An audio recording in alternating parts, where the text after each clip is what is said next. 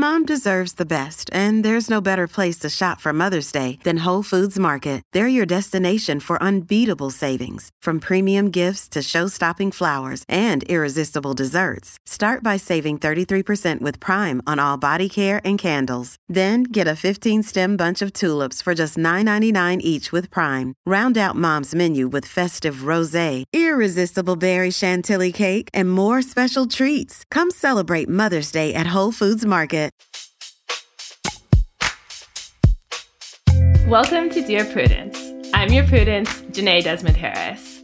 Today I'll be answering letters from readers with dilemmas about workplace socializing, friends who are no longer likable people, and youth football. To help me answer them, I'll be joined by Bomani Jones. Bomani is a journalist and Emmy Award-winning executive producer. He hosts Game Theory with Bomani Jones on HBO and the sports podcast The Right Time with Bomani Jones. He's written on sports, music, culture, and politics for a variety of online and print publications, and he regularly appears on ESPN. Also, if you're a devout Prudy listener and reader, you may also recognize him as one of our guest Prudy writers. We asked smart, thoughtful people like himself to step in as Prudy for the day and give you advice. He did a great job. To help you get to know him even better, I asked him for 3 little facts that you won't find in his bio. Number 1, he was once caught sneaking into the Super Bowl. Number 2, the one time he dunked a basketball in a game, he had to flee because it was the projects and it was taken as disrespect. Number 3, he once covered a celebrity roast of Rudy Ray Moore. Bomani and I will dive into your questions after a short break, and if we disagree, I will not take it as disrespect. The best way to learn a language? Immersion. Living where the language is spoken and using it every day. But if that's not in the cards this year, you can still learn a language the second best way. And that's with Babbel. I love how easy it is to use, and as a person who can be really self-conscious about making mistakes, I love that I don't have to actually talk to a real human while I'm still working on my vocabulary and my accent. Be a better you in 2024 with Babbel, the science-based language-driven learning app that actually works. Don't pay hundreds of dollars for private tutors or waste hours on apps that don't really help you speak the language. Babbel's quick 10-minute lessons are handcrafted by over 200 language experts to help you start speaking a new language in as little as 3 weeks.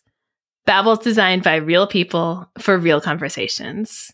Babbel's tips and tools are approachable, accessible, and rooted in real-life situations. They're delivered with conversation-based teaching, so you're ready to practice what you've learned in the real world. Babbel has over 16 million subscriptions sold. Plus, all of Babbel's 14 award-winning language courses are backed by their 20-day money-back guarantee. Here's a special limited-time deal for our listeners. Right now, get 55% off your Babbel subscription, but only for our listeners at babbel.com/Prudy. Get 55% off at babbel.com/Prudy, spelled BABBEL.com/Prudy. Rules and restrictions may apply. Families have a lot going on. Let Ollie help manage the mental load with new cognitive help supplements for everyone 4 and up, like delicious Lolly Focus Pops or Lolly Mellow Pops for kids. And for parents, try 3 new Brainy Chews to help you focus, chill out, or get energized. Find these cognitive health buddies for the whole fam at ollie.com. That's OLLY.com. These statements have not been evaluated by the Food and Drug Administration. This product is not intended to diagnose, treat, cure, or prevent any disease. Welcome back. You're listening to Dear Prudence, and I'm here with Bomani Jones. Hey, Bomani. Hey, how are you? I'm good. Thank you so much for coming in today to help answer these letters. One of them I picked specially for you. All good. So let's go ahead and dive right in. The first letter is called Not Mingling. I wasn't looking forward to my first in-person work gathering because I'm not a fan of big groups. But I showed up and put on a happy face. I was even sort of enjoying myself. It was a chance to catch up with my remote colleagues in person, and I bonded with the other introverts in smaller groups instead of tearing up the dance floor. The problem is my manager. Every time she saw me having a quiet conversation with 1 or 2 people, she'd run over, shout at me for not mingling, and drag me to some random large group of people before disappearing. By a few hours in, I felt I couldn't do anything without her turning up and grilling me on how many important people I'd spoken to, and if I was having fun. Finally, I told her that I was all good, she didn't need to keep looking after me, and to please give me some space. I thought she was finally off my back. But the next day at work, she took me aside and said I was mean and aggressive, and that my behavior was inappropriate. Now, in the week since, she's acting as if nothing ever happened, whereas I'm in a constant ball of anxiety. This person is my manager, so I have to see her all the time on Zoom. What is my next move here? So I don't think this interaction is that dramatic or horrible, or it would not be if it took place among friends, family members, or acquaintances. But once you're at the point with your manager where you're saying, leave me alone, and they're saying you're mean and aggressive, I feel like you need to be on LinkedIn or calling your network for new roles as soon as possible. Yeah, like what's interesting about that is it sounds like the boss was trying to operate from a positive position. Like it seemed like hey, we think good things about you and you need to be nice to these people because you're at the job. Like they don't do this to people they don't care about. Like if they care about you, they just be like, yeah, go sit over there, twiddle your thumbs. Don't nobody care. But then once you got to be mean and aggressive, which also forced me to try to imagine some particulars about the people involved in this story and how some of those particulars might affect the direction that this interaction has traveled in. But yeah, no. If your boss thinks that you're mean and aggressive, I don't know how you're going to fix that. So I did also wonder, of course, because this is the way I look at the world, about the racial dynamics here. And I had to ask whether the person who was deemed mean and aggressive was a Black woman, because I've heard that happen so many times in workplaces. Actually, a good friend is going through that right now for simply like gentle pushing back on a manager's suggestions about a project. So, I mean, I would love to interview this person and figure out all the details. But without knowing that, I just think, again, once you've gotten to this place with your manager, you're not really going to come back from that. And the thing about being at work, like you said, Bomani, is you kind of have to be a little more accommodating than maybe you would be with your average person. Like if your cousin is coming over and saying, you're not mingling, come hang out, you can be like, hey, leave me alone, I'm fine. If your boss is doing it, you kind of probably... it's mingle time. It's probably mingle time, and you probably want to do it, and it's very okay to not like it. But the response to that is to look for another job, right? Because this isn't this is annoying behavior. This isn't HR violation type behavior. It's not even really rude. It's just something you don't like. And the unfortunate thing about work is that, we're there to do whatever we do in exchange for money, not to have a good time. And so you kind of have to roll with some things. Well, you also raised what I think is an interesting question is, do people tell white women that they're mean and aggressive in these circumstances? Because we don't know. Mm-hmm. Like when I hear it was interesting to me when social media let me know about all these men telling women they should smile more.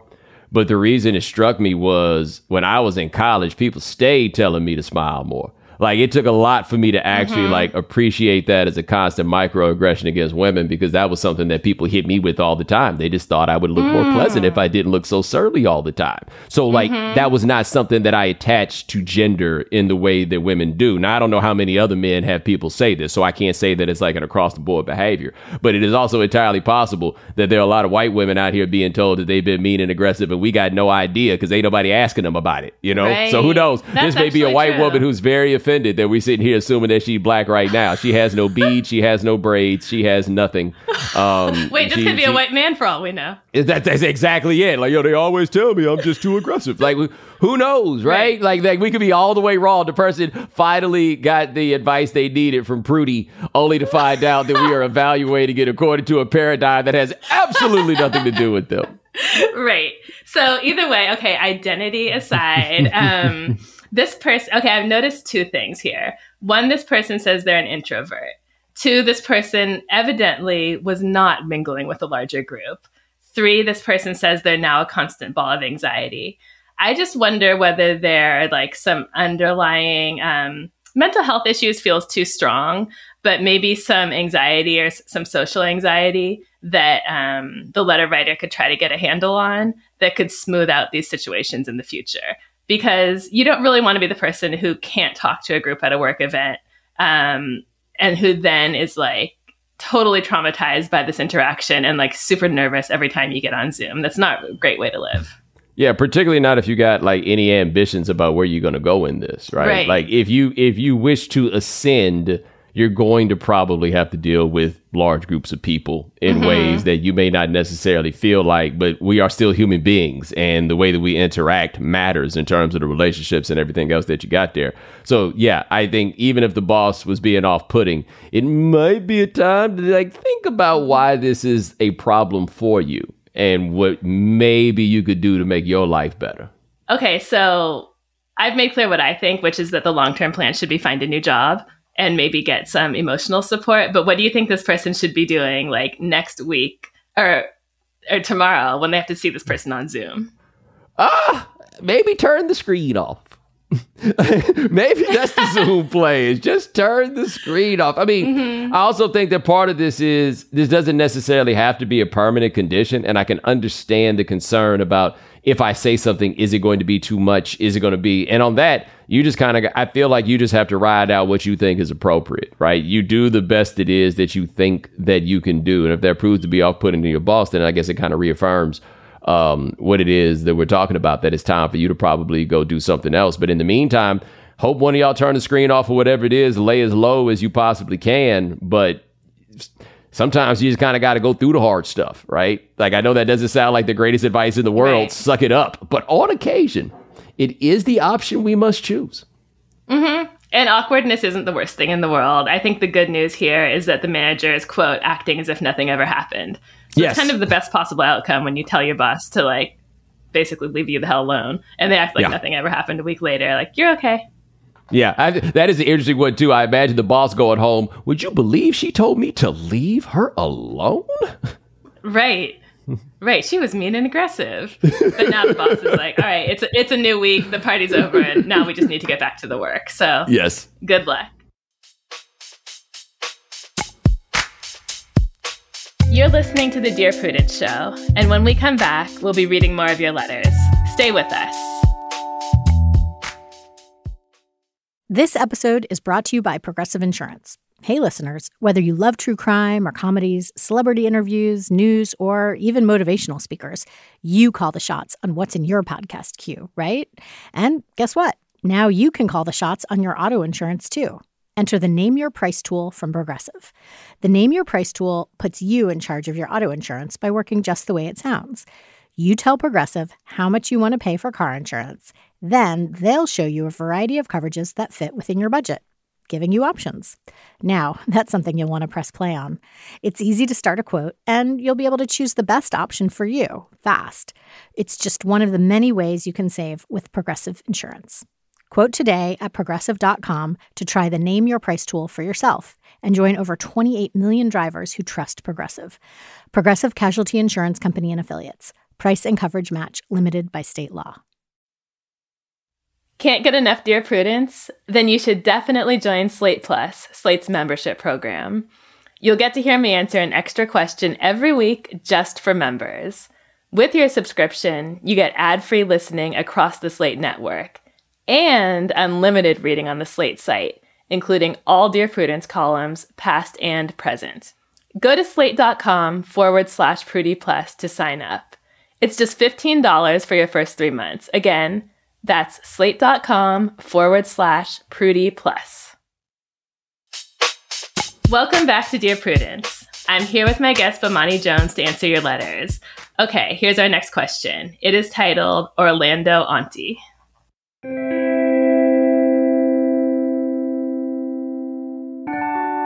So I am a regular lurker here. Recent advice and debate in the comments have given me some doubts.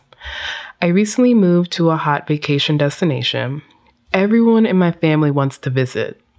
But when I lived 2 hours away from them, none of them ever visited me. And the excuse was getting the kids in the car was too much effort, while I, as a single childless woman, could make the drive easily. I do love my family. I love my nibblings. But I don't get how suddenly driving and flying halfway across the country is doable, but driving to see me when I lived less than 70 miles away for years wasn't. I can understand and would love to host far-flung old friends since many live abroad and have either hosted me or offered to. I don't know what to do about the middle gap here. Advice? Okay, so I hear the bitterness just sort of seeping out of this letter, and I get it. These people didn't want to come see you when you had nothing to offer them in terms of vacation, and now they do, now that you live at a hot vacation destination. Goes without saying, like, you're within your rights to say, no, you didn't visit me then, and you can't visit me now. I just wonder if we can look at sort of a larger goal in terms of your relationship with these people. What do you want here? Do you want a relationship with your nibblings? Do you want to be close to these family members? Is there any room to understand that people do decide how to use their vacation time based on like what's a desirable destination and not just who will be there? And these are just some of the things that popped into my mind. What do you think, Bomani? So I have lived this one as I lived in Miami for 4 years. Oh, you did? I did. A lot more people want to holler at you when you live in Miami than when you live in North Carolina. Mm-hmm. This is just kind of how it goes. Now, I would say this. I am curious how long our letter writer has lived in this destination, because it doesn't last forever. Okay. Right? Like the novelty and appeal of it, it kind of dwindles off, and you kind of wish that they were using you so that they could come hang out in the vacation place. But this is the bottom line on this, and it doesn't feel good necessarily, but this is the truth. Mm-hmm. You are offering much more now right. than you did when you lived 70 miles away. Right. There's more going on. There's more cracking. It might even be better for you in the sense that now you don't have to entertain them all the time, because they'll be going to whatever beach or casino or whatever it is that's in the place where you live. Mm-hmm. But I totally understand feeling a resentment. Like, was I not enough? And it's less that you weren't enough than it is there's a whole lot more on the table now in the place where you are. And right. I think that most people, when they envision traveling, unless they're going to see like a grandparent or a parent in that way, they think about where the place is that they're going. And so they think, yeah, it makes a lot more sense for you to come up here where where we are and everybody else can hang out and da-da-da. But now you're in this new place. Yeah, they're a little more interested in seeing that place. I would suggest not staying mad at that any longer than you have to, because that's just how it works. Don't stay mad at that any longer than you have to. Wonderful advice. I'm going to borrow that just because I just feel like there's no real ill intent here.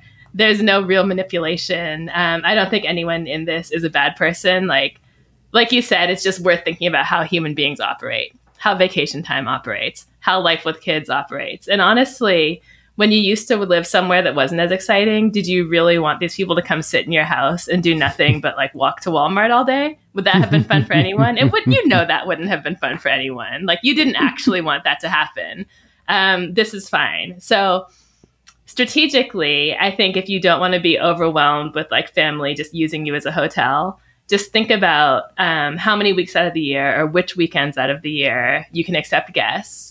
Fill those in first with like your far-flung friends who you love and who you think value you as a person, and then whatever's left, your family can have that. Yeah, I think that's really the way to do it. Like, I wonder how many other people in her life are doing the same, or his or her life are doing the same thing. So then it then piles up. It just feels like everybody just wants to use me as the free hotel, and I would definitely push back against that one, right? Like, you can stay with me while you're here is, it's a gesture of love, certainly. It's also people getting over on you just a little bit, just a little bit. Like, it's an awkward thing when it comes to the, hey, well, we'll just come stay with you because you have a place there and it'll save us money. Right. It's like when people book the last flight out because it's the cheapest, but you got to go pick them up. Right, totally. They are passing this off on to you. But a lot more people are going to want to come see you now that you live somewhere cool. And I think it's also okay to like differentiate between visits that are primarily to see you and visits that are crashing with you while someone goes to Disneyland. And if like your cousin says, oh, me and the kids would love to come see you, we're going to Disneyland, you can say, oh, great, I'm not really in a position to host. But if you want to crash, like the pull-out couch is there, the extra bedroom is there, feel free, like this can be your hotel, but I'm not going to like reorganize my life around entertaining you every moment, because we all know that you're here for the theme parks.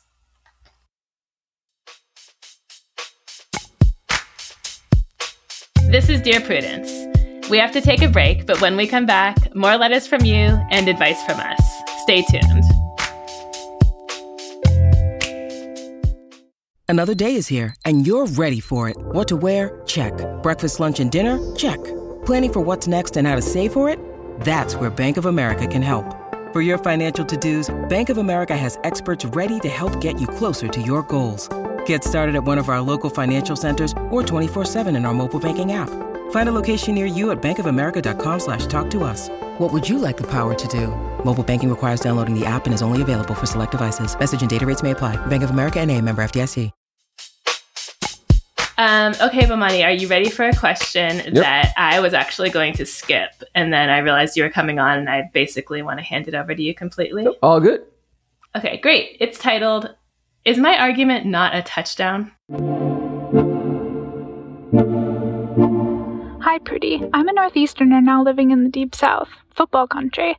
I am white and my husband is black. Help us settle a debate. He wants to allow our 9-year-old son, who is very large for his age and athletic, to play tackle football, which of course is huge down here. I think this is irresponsible. I don't want to risk him getting a concussion or many concussions over the years, and moreover, I feel uncomfortable with the larger sport in which mostly black athletes risk life and limb for white coaches, owners, and audiences. He'll probably be very good, but what is the reward for that? Playing for a college that will take advantage of him, or worse, the NFL, which my husband and I both boycotted over the treatment of Colin Kaepernick. It wasn't hard for me because I don't watch football, but I did boycott. I know it's the culture here, but I feel that there are plenty of other sports that could keep him safe and treat him with more care. As a woman and as a white person who is not from here, I worry my opinion doesn't matter. But it's my son, and it's our family's values. Help. Stay woke! Baby's sleeping! Oh, man! I joke, but I agree with just about everything that she said, even though I'm a person who covers all the football and makes a lot of money based upon this exploitation that she discusses. But I'm thinking about it just from the standpoint of young people. And I am of the belief that there is no reason to play tackle football before you're 14 years old at the earliest. Like, I don't 14. think... Yeah. Okay, why 14? Because I am not far enough along in my journey to be with the football should be outlawed crowd.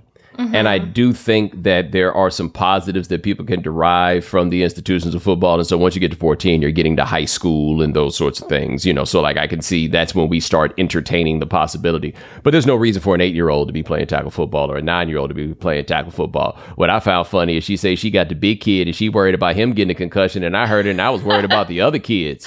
Like it sounds like, look, man, when a parent tells you that their kid's a little big, that kid is really big. Right. Like He's probably the size of a 14-year-old.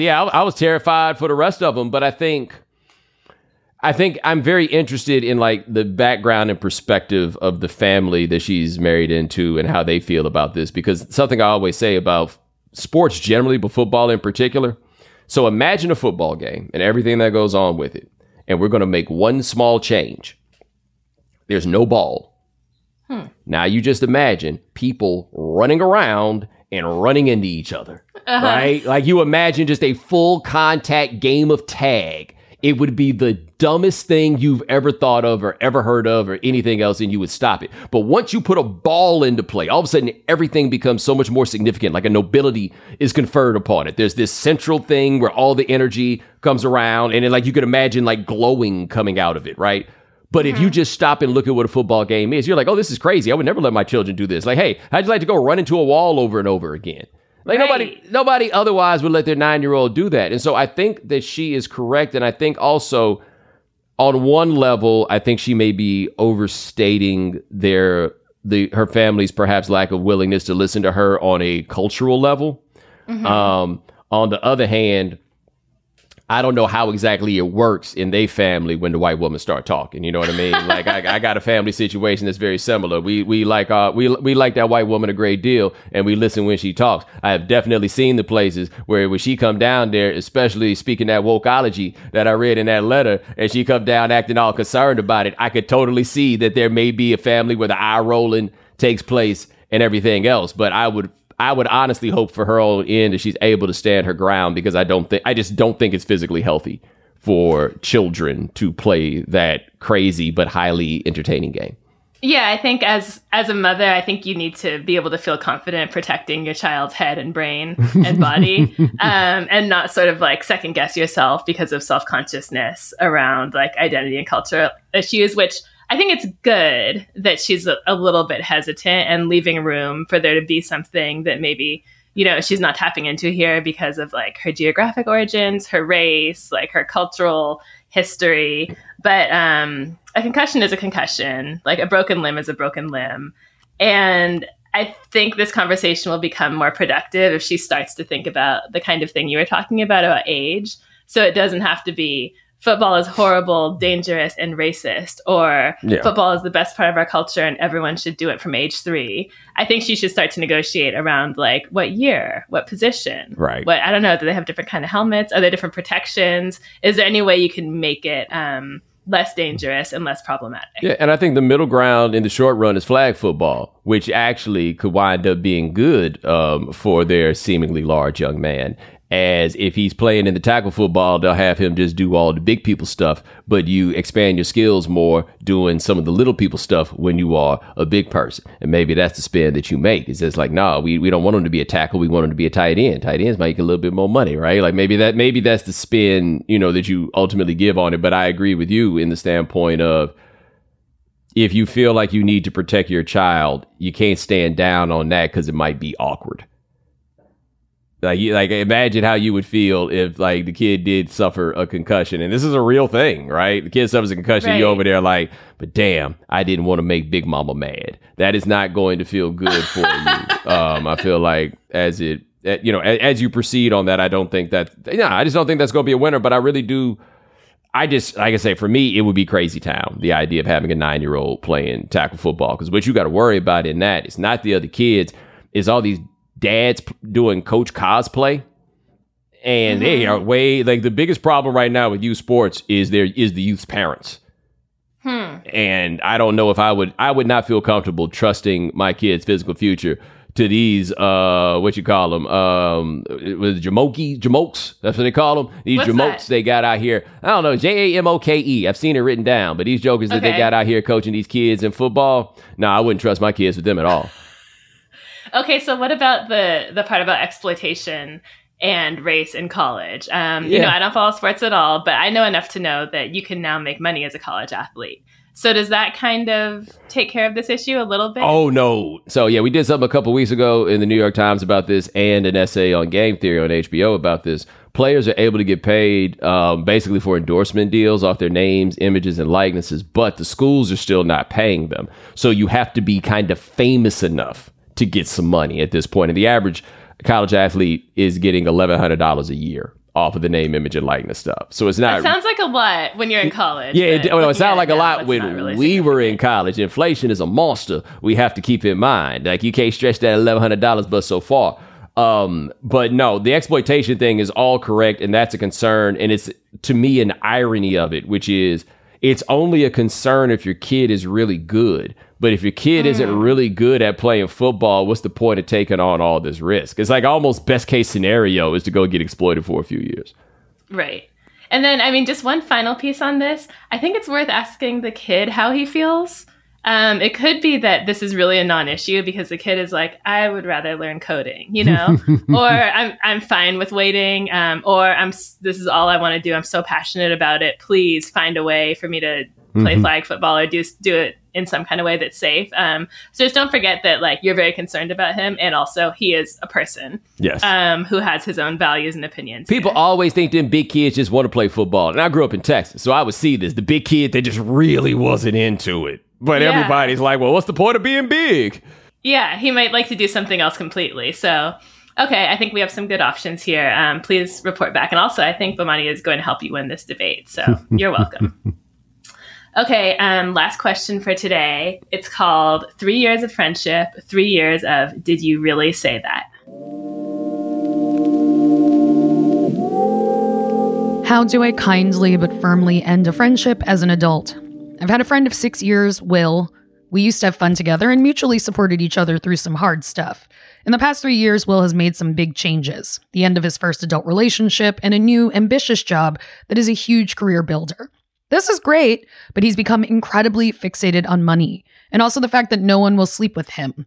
It's been a refrain for the past few years, talking about how he's an eligible man, talking about his spending, complaining about how none of the women that meet his standards are interested in him. As a woman, although thankfully a lesbian, I find this offensive. As someone in a similar job and income bracket, asking people what they spend on every little thing is rude. I've tried to talk to him about this stuff, but it didn't seem to go in. I'm really tired of this and began a slow fade a year ago, although our shared friends and proximity mean that we'll ideally become acquaintances. But he won't let go, and I'm not sure how direct I should be. I don't want to hurt him, but I also don't think we really have anything in common these days. I leave every conversation feeling vaguely slimy. What's the best next step?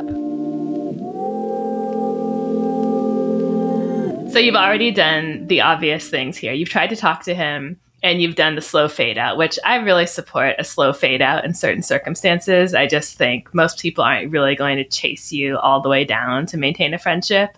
But once you've tried those things and they haven't worked and you've made it clear what's bothering you, I think you need to have an official friend breakup. And I've actually done this before. It means you have to sit down with the person or text them and say, you know, it seems like we just keep bumping heads on this stuff. We don't see eye to eye anymore. We've talked. I've told you the things that bother me. I totally respect your right to keep living the way you want to live and talking the way you want to talk, but it's just not working for me. And just like you would say in a breakup, just say like, no hard feelings. It's not you, it's me, but let's take some space and I'll see you at like the parties of mutual friends, but I don't see us having a one-on-one friendship anymore. Am I living in a fantasy world? Can someone do that in real life, Money? Well, I mean, I feel like you can do that. I think it normally doesn't come to that. Like what I find to be so interesting about this is like, I think we all have friendships in some ways that peter out or they evolve or they change. But at least for me, there's rarely a need to have like a discussion at this inflection point to say, hey, this is where it's going. So what I find to be very interesting about this is that he ain't tired of her yet in the same way. Like I'm listening to what his rhetoric is and, you know, what this stuff is, you know, it seems like very internet, like high value man kind of stuff. And I'm surprised that he even wants to keep talking to her, given that. And that's what I think is most surprising about this to me is that normally when friendships bump against walls like this, like everybody's kind of aware of it. And like he's making changes you would think would take him in different directions. And he would be finding new friends or new people that were more along, you know, the line of thought that he had. Because at least in my experience, people that talk the rhetoric he's talking typically aren't that interested in hearing pushback on it. And so I guess he must really, really like her. Where if he's still hanging around, he has a high value man being with this woman that ain't never going to sleep with him. Right. Maybe he can rationalize it because it ain't about him per se. But I mean, I'm not saying to ghost the dude necessarily, but I think the slow fade out that you talk about, if you're not interested in talking to that person, you don't have to keep talking to that person. And I don't know if you necessarily need to announce that. Yeah, I was actually shocked too when I got to the part that said she's a lesbian, because I'd created a narrative where he had a crush on her and he was actually pursuing her. And he was using all this talk about money and like how great he was and this sort of weird incel adjacent, like you said, high value man listening to too many podcasts type of point of view. I thought that was all about how he would really like to date her and she wouldn't date him. But I assume her being a lesbian, that's something he accepts and isn't trying to change. So he just seems like incredibly, incredibly clueless. And it might not even be that he values her that much as a friend. It might be that he just likes hearing himself talk and will talk to anyone. Yeah, and I'll be honest, I'm curious as to like when they got cool, how they got cool, what is it that they were, you know, what were the things that their relationship was built around? And I asked that because if this dude is getting all the money that he's saying and he still can't meet women, something is wrong, right? Well, yeah, his whole personality, it sounds like. Yeah, and that's not to say that a woman is going to be with you just because you have money, but it greatly increases the patience that you receive in proving yourself early. Like, you may have been having a bad day, right? Like you get that slack on a bad first date when you got some money or you got something else going. And if he really got bread, like he says, and they still not sleeping with him, it might be a you, buddy. Well, to be fair, he says none of the women who, quote, meet his standards are interested in him. So there might be some women out there who would love to be patient with him. And then he's kind of aiming for like a different target audience that even his money isn't enough to get them interested. Yeah, I'd love to know what that standard is, because my experience is that women are a forgiving species, like to the point of their own detriment. Wow. Even for broke dudes. Wow. Well, this doesn't reflect well on Will at all. And I would be interested to know why everyone else in the friend group still wants to be friends with him. Or maybe they don't. Maybe he pays for everything since he got all his money. Maybe. That could actually explain a lot. But anyway, letter writer, you have tried. You have done everything. Bomani thinks you can continue a fade out. I would say if the fade out doesn't work, it sounds like this is someone who might be like hard-headed enough that you really just need to like tell him explicitly that this friendship isn't working for you. And he's not going to take it well. I can tell by his personality, but also you don't care because you don't like him.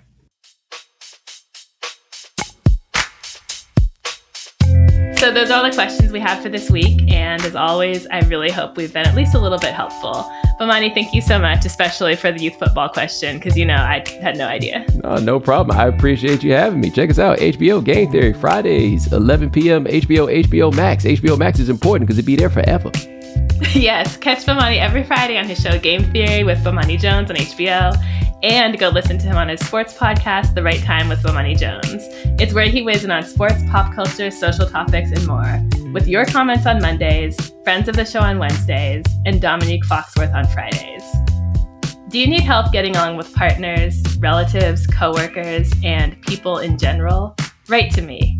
Go to slate.com/Prudie. That's slate.com/PRUDIE. The Dear Prudence column publishes every Thursday. And you can join us for the Dear Prudence live chat on Mondays at noon Eastern. If you'd like to hear your question answered on the podcast, we are looking for letter writers who would be comfortable recording their questions for the show. You can stay anonymous. Dear Prudence is produced by Sierra Spragley-Ricks, with a special thanks to Brandon Nix. Editorial help from Paola De Verona. Daisy Rosario is senior supervising producer, and Alicia Montgomery is Slate's VP of Audio. I'm your Dear Prudence, Janae Desmond Harris. Until next time.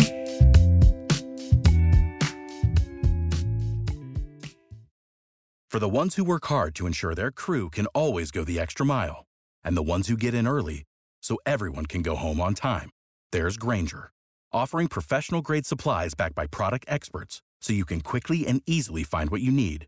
Plus, you can count on access to a committed team ready to go the extra mile for you. Call, click Grainger.com, or just stop by. Grainger, for the ones who get it done.